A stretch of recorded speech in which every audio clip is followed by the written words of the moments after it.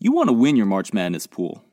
The money is nice, but the bragging rights with friends and family is even better. However, it seems so difficult to win your pool.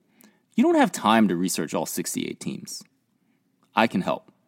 My name is Ed Fang, founder of thepowerrank.com. I've been using my Stanford PhD to predict the tournament for the last 10 years. In this Pure Bracket Wisdom podcast, I'll give you daily advice about how to win your pool.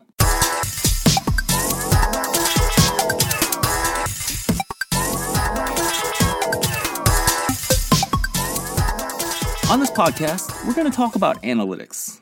And this is my story about how a stubborn young researcher from Berkeley became the guy who wrote the book about how to win your pool. It started with an algorithm on how to predict the outcome for games and the tournament in general. We'll also talk about getting into the right pool.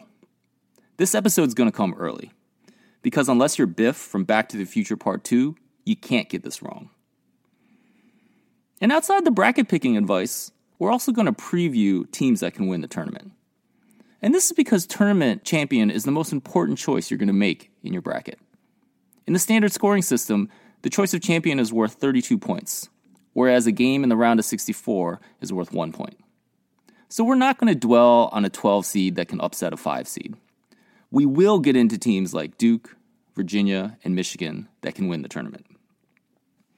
The 10-part Pure Bracket Wisdom podcast launches on March 11th. Daily episode of about 10 minutes will drop every day until Wednesday, March 20th, the day before the tournament starts and brackets are due.